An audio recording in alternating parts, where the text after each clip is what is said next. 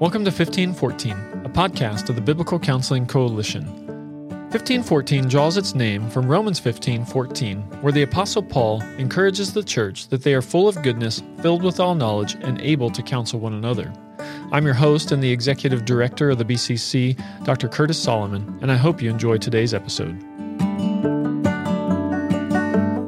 Thank you for joining us for this episode of 1514. It's an honor to have you as part of our audience.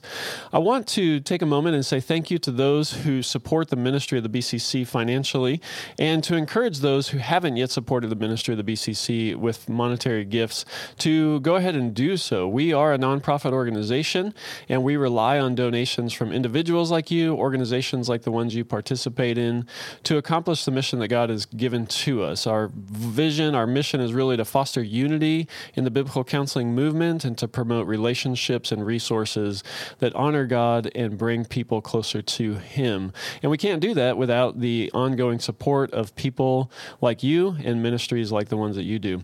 If you give and you are a counselor or a counseling ministry participant, there are benefits to those who would like them for partnership with the BCC. You can find out about both donating and what partner benefits are on our website at biblicalcc.org. Click on the donate button at the top of our website and you'll find out more information there. Today's episode is a get-to-know-you interview that I did with Sasha Mendez. Sasha is one of the members of our board of directors at the BCC. He's the first international member of our board of directors, and he hails from Brazil. And Sasha is a wonderful guy. Had a great time getting to know him. He'll tell you a little bit more about himself and a lot about his upbringing, how he came into biblical counseling, and some great lessons he's learned through that. It was a great encouragement and a lot of fun to talk with Sasha, and I hope that it is encouragement to you and really spurs you on to loving good deeds and to growing closer to your Savior, Jesus Christ. So Sasha Mendez, thanks so much for being with us on 1514 today. Thank you very much for Curtis for having me. It is a pleasure to be here with you guys. I know you've been on our podcast before to tell us about biblical counseling in Brazil, and we wanted to take some time to get to know you better and our audience to get to know you better. So why don't you just start with a basic introduction of you, your family, and your current ministry roles? Sure. So I'm Sasha Mendez. Sasha is actually my nickname. My real name is Alexandre, which is a Portuguese version of Alexander. I am married to Ana, almost 15 years now. We are parents. We have three children. Pedro, who is 12 years old, Chito, who is 9 years old, and Marina, and she's 6 years old. And I am a pastor here at Maranatha Baptist Church in São José dos Campos. Been here for maybe 12 years, since 2010. And then 2019, we transitioned the pastoral staff, so I became the senior pastor of the church.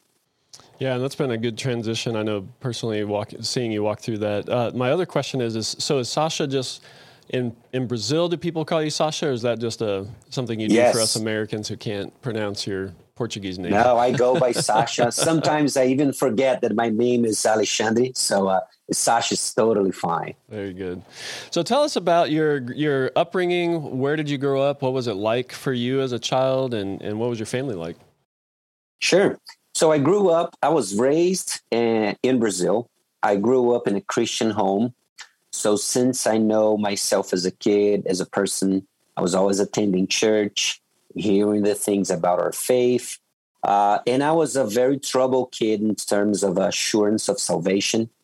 I was always afraid of my eternal destiny.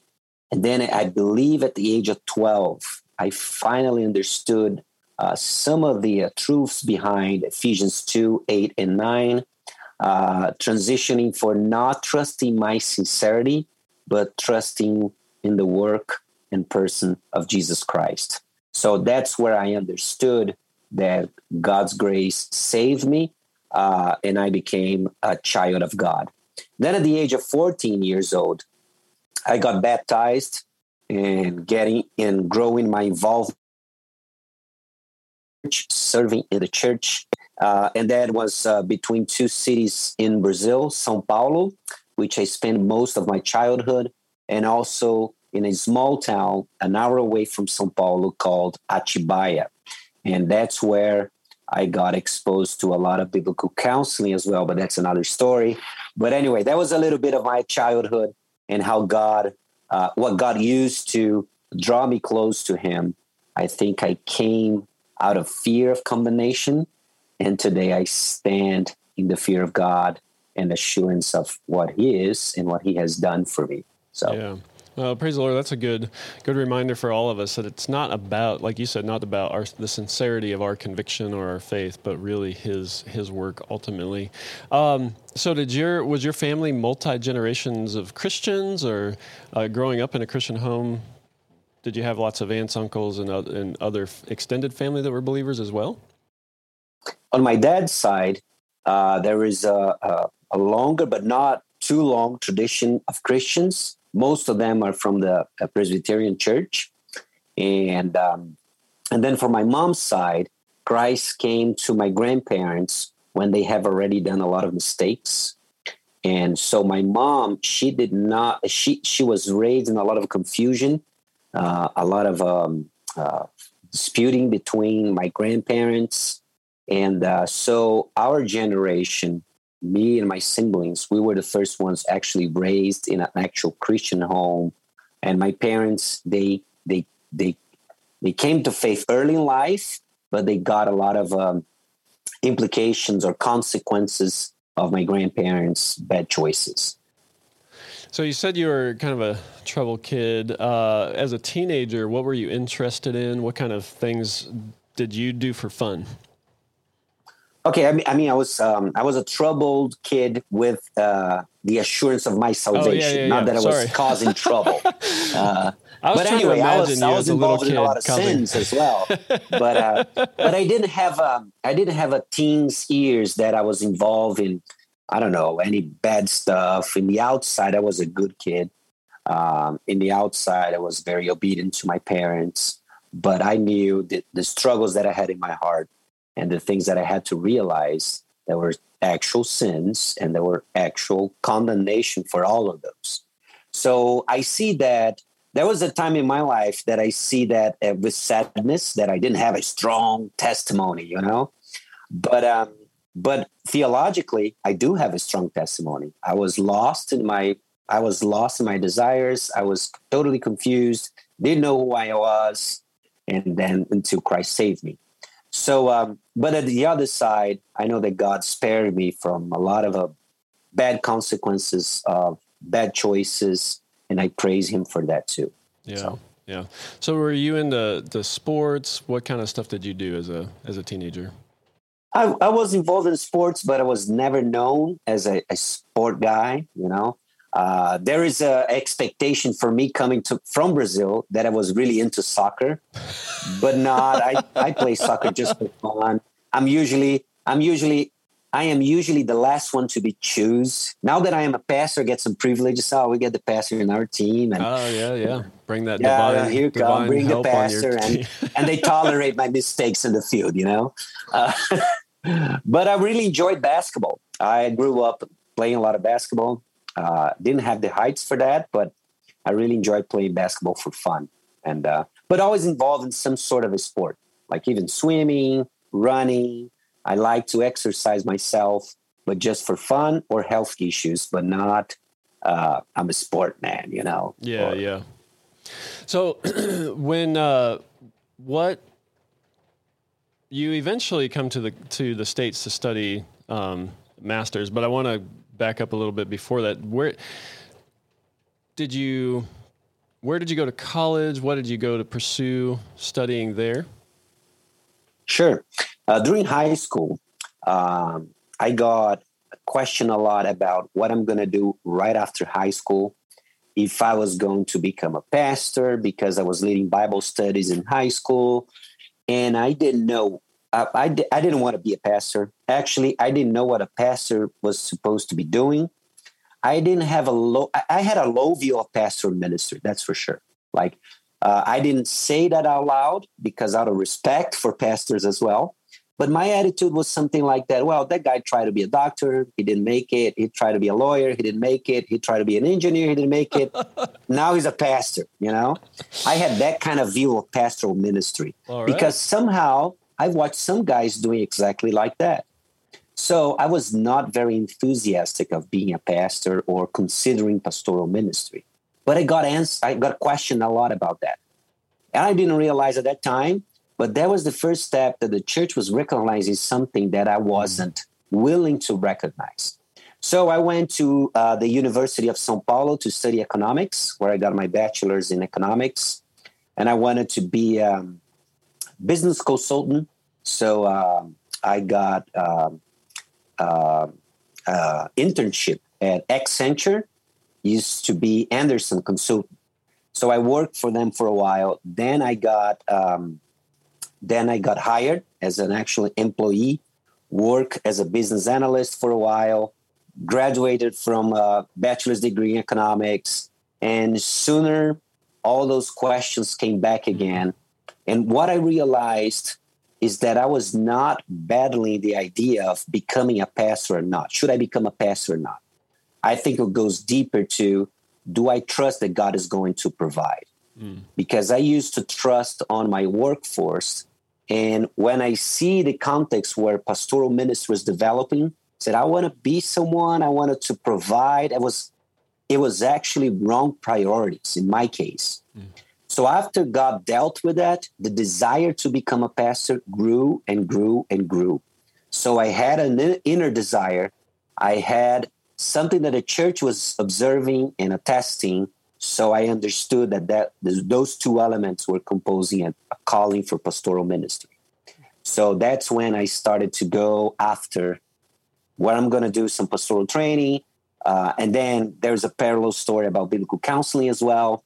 My mom, she got the classes of a master's degree at Word of Life Seminary in Atibaia with Dr. David Smith. And he was connected to David Paulus, Ed Welch. Yep. So those two came down to Brazil to teach. And I was able to sit in a biblical counseling conference with them. And just to hear them saying and speaking and developing biblical principles of pointing to Jesus, said, I don't know what God wants me to do, but if I'm going to take care of people, that's exactly what I want to do. That's exactly how you take care of people. So my conviction in biblical counseling, it came right with my conviction to pastoral ministry. Wow. So I don't see a different way to see pastoral ministry besides with the biblical counseling worldview. So that was a little bit of how I got connected. And during my bachelor's degree, I got exposed to a group. It's actually a sect. How do you say a sect with the wrong doctrine? Yeah. So when I got exposed to this sect that would challenge me in the basics of Christianity, my mom just suggested me to go to Word of Life for a year to do a Bible basic program. And then she suggested me as well to go to the States so I could also speed up my English.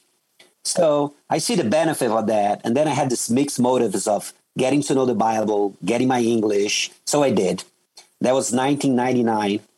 And that year was very special to me because that was the year that really getting into the Word, God challenged my priorities. That was the first time that I really getting to see my heart and where my priorities were. Interesting enough, that was the year that I got formally exposed to biblical counseling through Steve Viers. He was teaching that year. So I got 1 week of biblical counseling with him. Then I came back, got exposed to David Paulson, Ed Welch, got done with my bachelor's degree, 2 more years of college. And then I got involved in Accenture, business consultant. And then all the questions came back again. Am I going to trust that God is going to provide? And then it's always coming from him. Sometimes he used my workforce. Sometimes he's going to use a church. Sometimes he's going to use a brother. And that's it. So I did. So what was it? What came about that finally convinced you, okay, I'm going to throw myself fully into this ministry idea? And then where did you go from that? Yeah, so that's an interesting question too. Like I graduate from my bachelor's degree, and then what's the next step? So my dad was also graduated from economics, and we used to chat a lot about how it's going to be my professional development, and the next step for you is an MBA. So I got into Wharton website, Harvard website. So I printed all those documents and said, well, I need to study for the GMAT. I need to study for the TOEFL. So this is going to be a 2-year preparation for the MBA. At that time, MBA in business administration was really high evaluated in the market. I know that it still is, but not as those years. So I knew that I'm going to invest a lot of money. In a short period of time, I believe that we're going to have some return. But if I was entertaining the question of pastoral ministry, well, that's it. That's the final, either you go to ministry now or you get a different route, and that's it. So that was a sort of a little short crisis. So, and then I got counseled to different guys, talked to different guys. And then I said, well, really, I don't go to ministry. It's not because I don't believe that God is calling me. It's I really have wrong priorities and I doubt that God is going to provide. So that was my step of faith. So, and then I talked to my boss and said, well, I'm leaving. It's nothing that, and then he said, well, what you going to do? And then all of a sudden during in the company, it spread out that I was going to become a priest. Some guys didn't understand what I was going to say. And there was a funny one. That guy came to me and said, well, I heard that you go into a seminary or something to become a priest. I said, well, this is what I'm going to do, etc. That really inspired me because I always had I wanted to have a band. So now I'm following your example. I said, oh, man, you're not understanding anything anyway. But he just thought, throw everything away, follow your dreams, right? Yes, they thought, that's what they thought, But it was a really, really neat time in life when I really had to get that step of faith. And then a week later or 10 days later, my dad approached me and said, well, I see what you're doing. And I was helping you to get the best preparation that you could have for a business profession. So this is what we should plan then for something higher than that as far as ministry. And then we started to see different options. So I applied to Master's Seminary, got accepted, and I started looking for housing in Southern California. At that time, the exchange rate went crazy in Brazil. So everything was getting double, triple, 4 times even much more expensive. And I was still going. And at that time, then I talked to Dave Smith, Dr. Dave Smith. He was serving in Brazil. And then he said, why are you going to Masters? I said, well, I'm going to Masters because I want to prepare myself to be a pastor. And I want to do that with a biblical counseling mindset. I said, well, that's great. Let me challenge you to think a different way to do it. I said, well, I'm here. So why don't you do a bachelor's degree in pastoral theology, Word of Life, Atibaia, Brazil, and do a Master's of Arts in Biblical Counseling in the summer program at Masters. You do both at the same time. You can do the MABC because you already have a bachelor's, and you're going to have a pastoral training in the context of Brazil. As well, that's great. Are they going to allow me to do it? Or just ask them. So I asked Word of Life, and they said, that's fine. We can adapt the program for you to do both of them, and you'll be fine. So I did. I believed them. And the adaptation was really, really slow, and it was crazy. So I was working on a bachelor's degree at the same time with the credits of MABC and running the youth program or the college ministry in the church. And I was single at that time. So that's praise the Lord for that at least. That explains a lot. You had a lot of time, more time on your hands. That's still a ton of work. So well, praise the Lord for that. So did you finish out both of those degree programs? So this is what I did. So I spent 3 years like that. So in July, I went up to California for the classes at the MABC at Masters. And I was working on my bachelor's degree. Those 3 years were the part of the program that was resident. And then on my 4th year there, I was only in the internship at the church. I got done with all the credits at Masters. And then Steve Vyers came down to Brazil. And he came to a biblical counseling conference. And the guy that used to translate in those kind of situations were not going to be available. and he appointed me as his substitute. So I was translating Steve Vyers, and during those chats between the sessions, he talked to me about a seminary that Faith was going to start, to launch the next year, 2007. And then he talked to me about the seminary. I was kind of what kind of seminary do you start based on a local church? So he connected me to Brent, and Brent sent me the brochure. And when I looked to those, to the philosophy of the seminary, etc., said, that's exactly what I need now.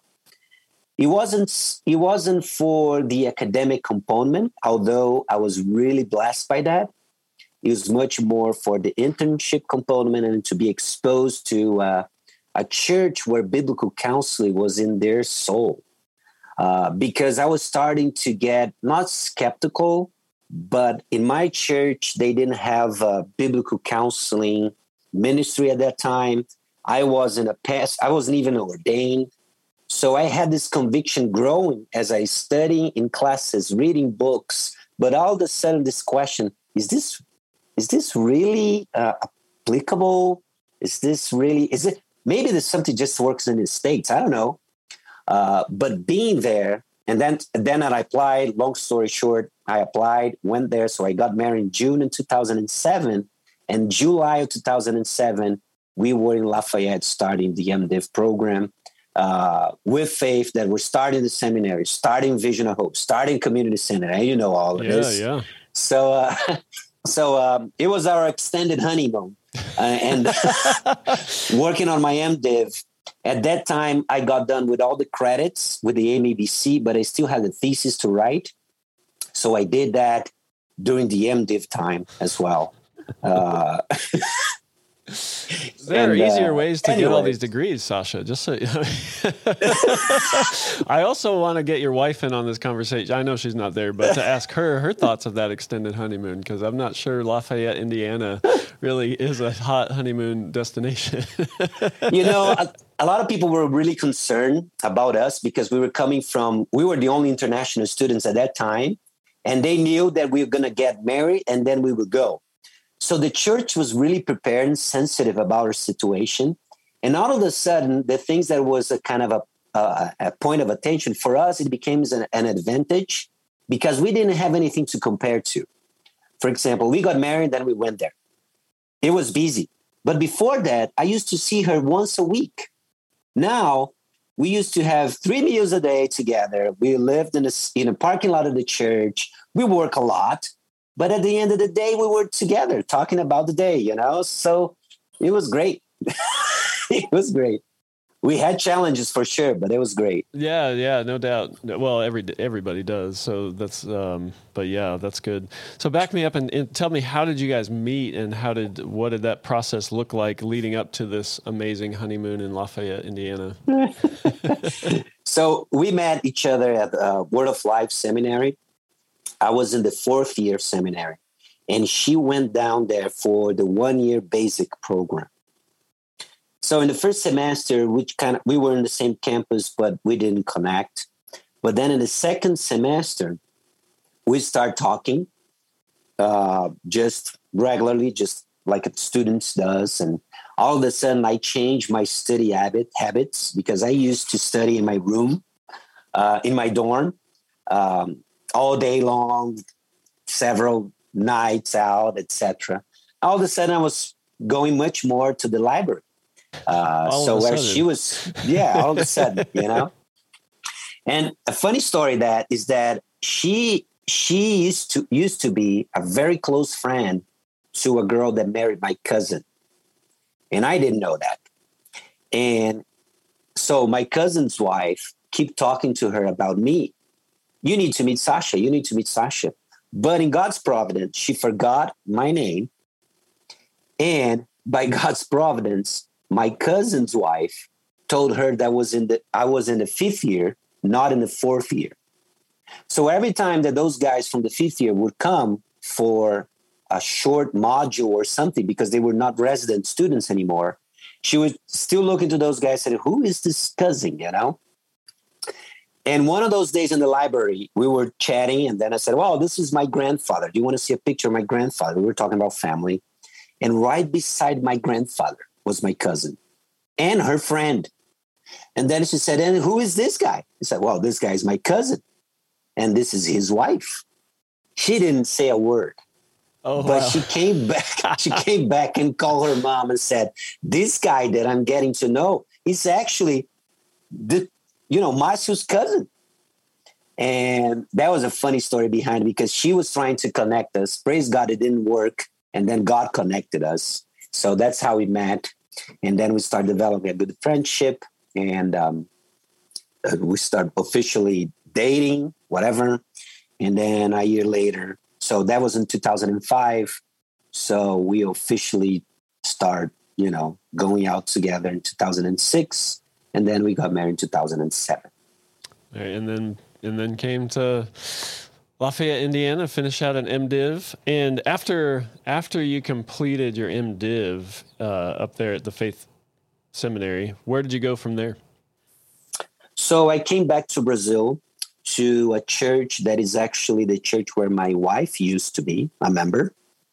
And I got to know the pastor doing the pre-marriage counseling.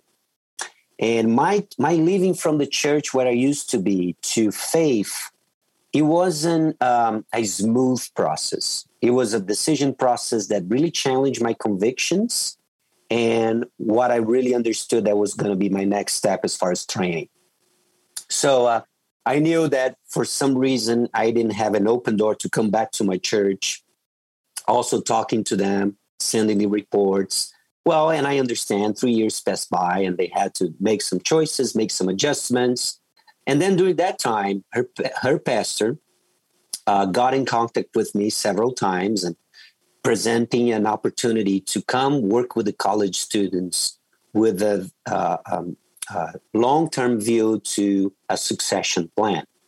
So I said yes at the end of the day after a long decision-making process to come back in 2010 to work with the college group with the intention to grow my involvement in the church and to work a succession in the pastoral ministry. So that's how we came back, and also getting involved with ABCB, which is the Brazilian Association of Biblical Counseling, and different opportunities just to grow in that area as well. So that was a little bit of the story then. Yeah, no, that's wonderful. At some point too, I failed to mention at the beginning, you're one of the members of our board of directors and the first international member of our board of directors. When did that happen? How did that happen? Well, in 2009 and 2010, I was still an intern at Faith, and I saw some of the early discussions for the Biblical Counseling Coalition. And I got the chance and opportunity to witness the spirit behind the BCC. And I really enjoyed that. I came back to Brazil with that mindset. In fact, after I came back to Brazil in 2010 in July, in early August of the same year, like a month later, Steve Ayers came back to Brazil for a conference with ABCB. And then we had an informal meeting with some biblical counseling leaders in Brazil to talk about what's happening in terms of Biblical Counseling Coalition. How can we grow in the same direction here in Brazil? At that time, I didn't think that, I know that now, but I didn't realize at that time. But looking behind now, you see that Brazil was not ready for a movement like that.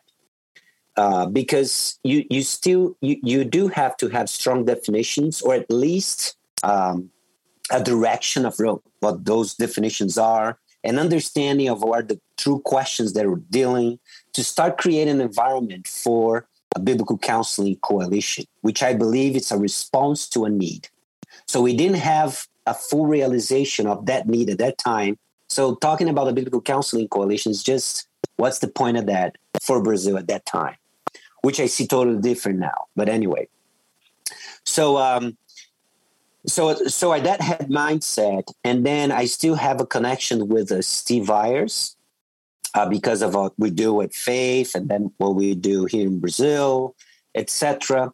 And then it came an invitation to participate as a council member, and I believe that was back in 2014, maybe, at as Biblical Counseling Coalition was starting to grow internationally, which I believe it's not only it's a logical step. If you want to be a Biblical Counseling Coalition, you just have to grow. And you just have to see different, as we see political, geographical divisions. You just see, anyway. So I said yes and start participating in 2014. And then in 2016, BCC hosted this global summit. And I was invited to do a part on that in the panel, talk a little bit about what's happening in Brazil. And right after the Global Summit, we have a small meeting, which was a very, very edifying, significant meeting when we talk about different opportunities in biblical counseling throughout the world. A couple of weeks later came the invitation to participate in the board of directors. And I also see it as well as a step to create a mindset to grow internationally. So that's how it came, the invitation, and a little bit about the story of my personal involvement in the Biblical Counseling Coalition. Yeah, well, thank you for filling that in. I came in just after that global summit, and you were already on the board of directors, so I've had the pleasure of getting to know you over the years. I could keep asking you questions all day long, but I don't want our audience to revolt and turn off their podcast or anything. Not that they would, because it's a fascinating story, but they've got time limits. So tell me, what's something that is a hard thing for you in counseling? Maybe I don't want to say the hardest, but something that you find challenging about biblical counseling. Mm-hmm. Well, every time that I think about that question or face a challenge in biblical counseling, it's always connected to a personal thing that God is dealing in my heart. It's inseparable. I mean, we minister a message that transforms us. So there are challenges in ministry. There are harder things in ministry than others. But honestly, if we are walking with God and being humble before Him, all those challenges they're just challenges. They're just different settings when we're going to see God's grace acting in God's people. So I think the hardest challenge for me is just it's connected to the challenges on my personal walk with God. So I see those past years, for example, I think I went through a period of dryness, spiritually dryness, and oh man, that everything becomes so heavy, and then you get involved in people's problems. Get into the mode of just stop it, just stop it. Stop doing this, and then you said, that's wrong. That's my heart attitude. So I see those as those difficult challenges. And by God's grace, we have an answer for that.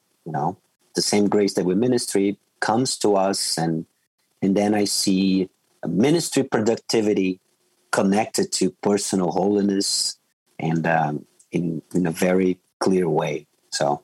Yeah, no, that's a good reminder that for us, one, when we're going through challenges, we still need to remember to be gracious and patient with others. I mean, I was just studying and writing about the comparison between the earthly priests in Hebrews 4 and 5 to Jesus, our great high priest. And it talks about like the high priests are supposed, because they have compassion, because they know the experience of suffering and weakness, they should have compassion for those. But of course, obviously, our sacrifice or the sacrifice of theirs is not equivalent to that of Christ. Anyway, it's a side note, but also that, we are going to mess up, and it's not ultimately about us. It's about Christ and pointing people to Him. So thanks for that. What do you love about biblical counseling, and what really keeps you going? It's so connected to the heart of the gospel. I mean, when I told you the story behind when I first heard David Paulus and Ed Welch articulating biblical counseling and how practical it is, I said, that's it. Sunday school lessons work, biblical teaching work. What we learn is actually practical and change lives. So that's what keeps me going. It's just the power of the Word of God that when we ministry faithfully, it's God speaking.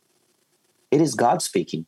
So I think it was Kevin DeYoung, one of those sessions, I think T4G, told that sometimes when he preaches, and I think it also applies to counseling, is that it's something that you have a straw with a small paper, wet paper, and you and you keep going with a concrete wall, and then you have a concrete wall.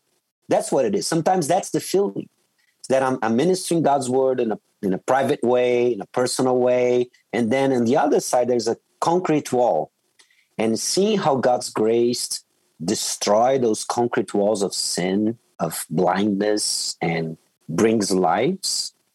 Those are the things that gets us going. I mean, he doesn't need to show us all the time, but just believing that and knowing that God works through that keeps us going. Yeah, absolutely. If there's one lesson, maybe takeaway or something you've learned along the way through biblical counseling you'd like to, obviously you could teach whole semesters of classes, but just some takeaway for our audience from some that's meaningful to you. Maybe it's something unique to you that, or not unique to you, but that you think is really important to share. What would that be? Yeah. Biblical counseling is the ministry of the word. I know it sounds cliche. I know it sounds, but when we take it to heart and understand the deep implications of when I'm counseling, I'm not only solving problems. People are not problems to solve. They're souls to love. And some of those problems are going to last for a long time, but they're still going to grow, and we're still doing our job.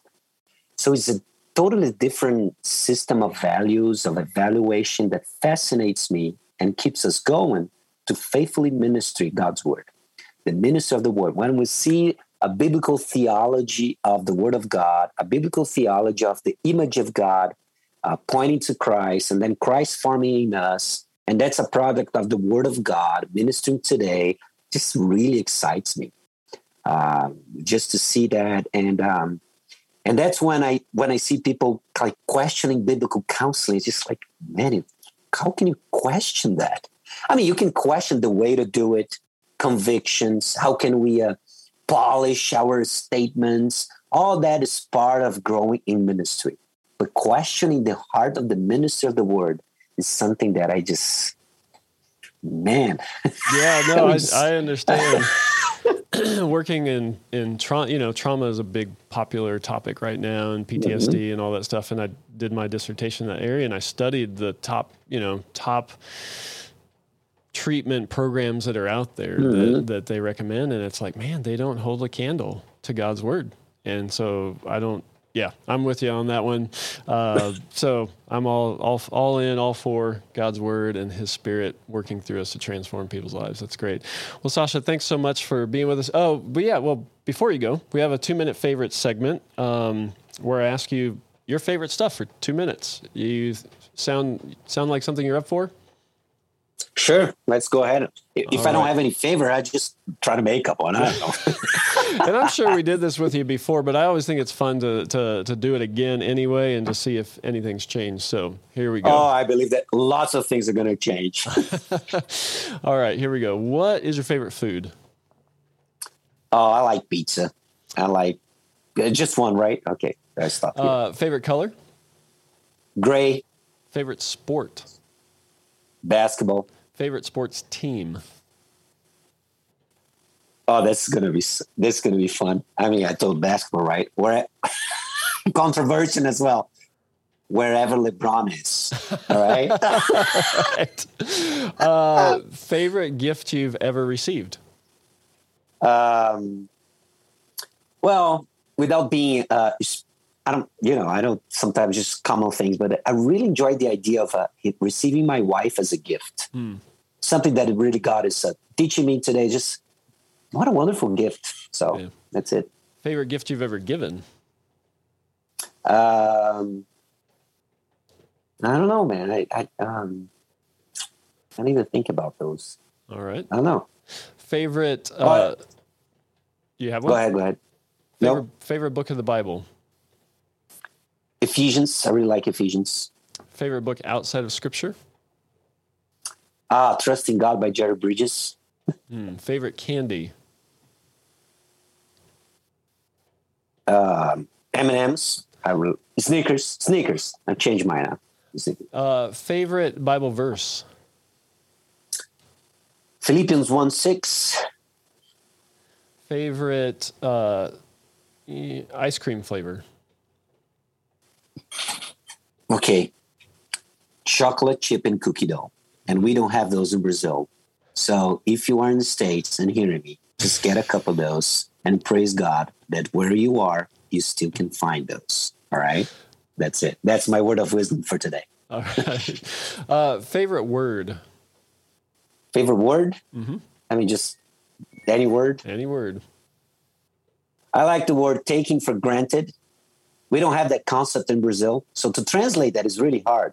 And I think it's just an awesome concept that communicates so many things. You take it that for granted. Wow, man, we don't have that in Portuguese. And I just think it's so awesome. There you go. It summarizes things. So. It does. Yep. Well, Sasha, that wraps up our 2-minute favorites as well as our time together. Thanks so much for being with us on 1514 today. Thanks, Curtis. See you. Bye-bye, folks. Thank you for listening to today's episode of 1514. If you'd like to find out more about the Biblical Counseling Coalition, you can visit our website at biblicalcc.org. Special thanks to our podcast engineer, James Wills, who does all the post-production editing to make this podcast sound so wonderful. Also want to thank my assistant, Carrie Felton, for helping to arrange these interviews. And a special thanks to Andrew Riddell, who composed and recorded the music we use on 1514. I hope you have a wonderful day.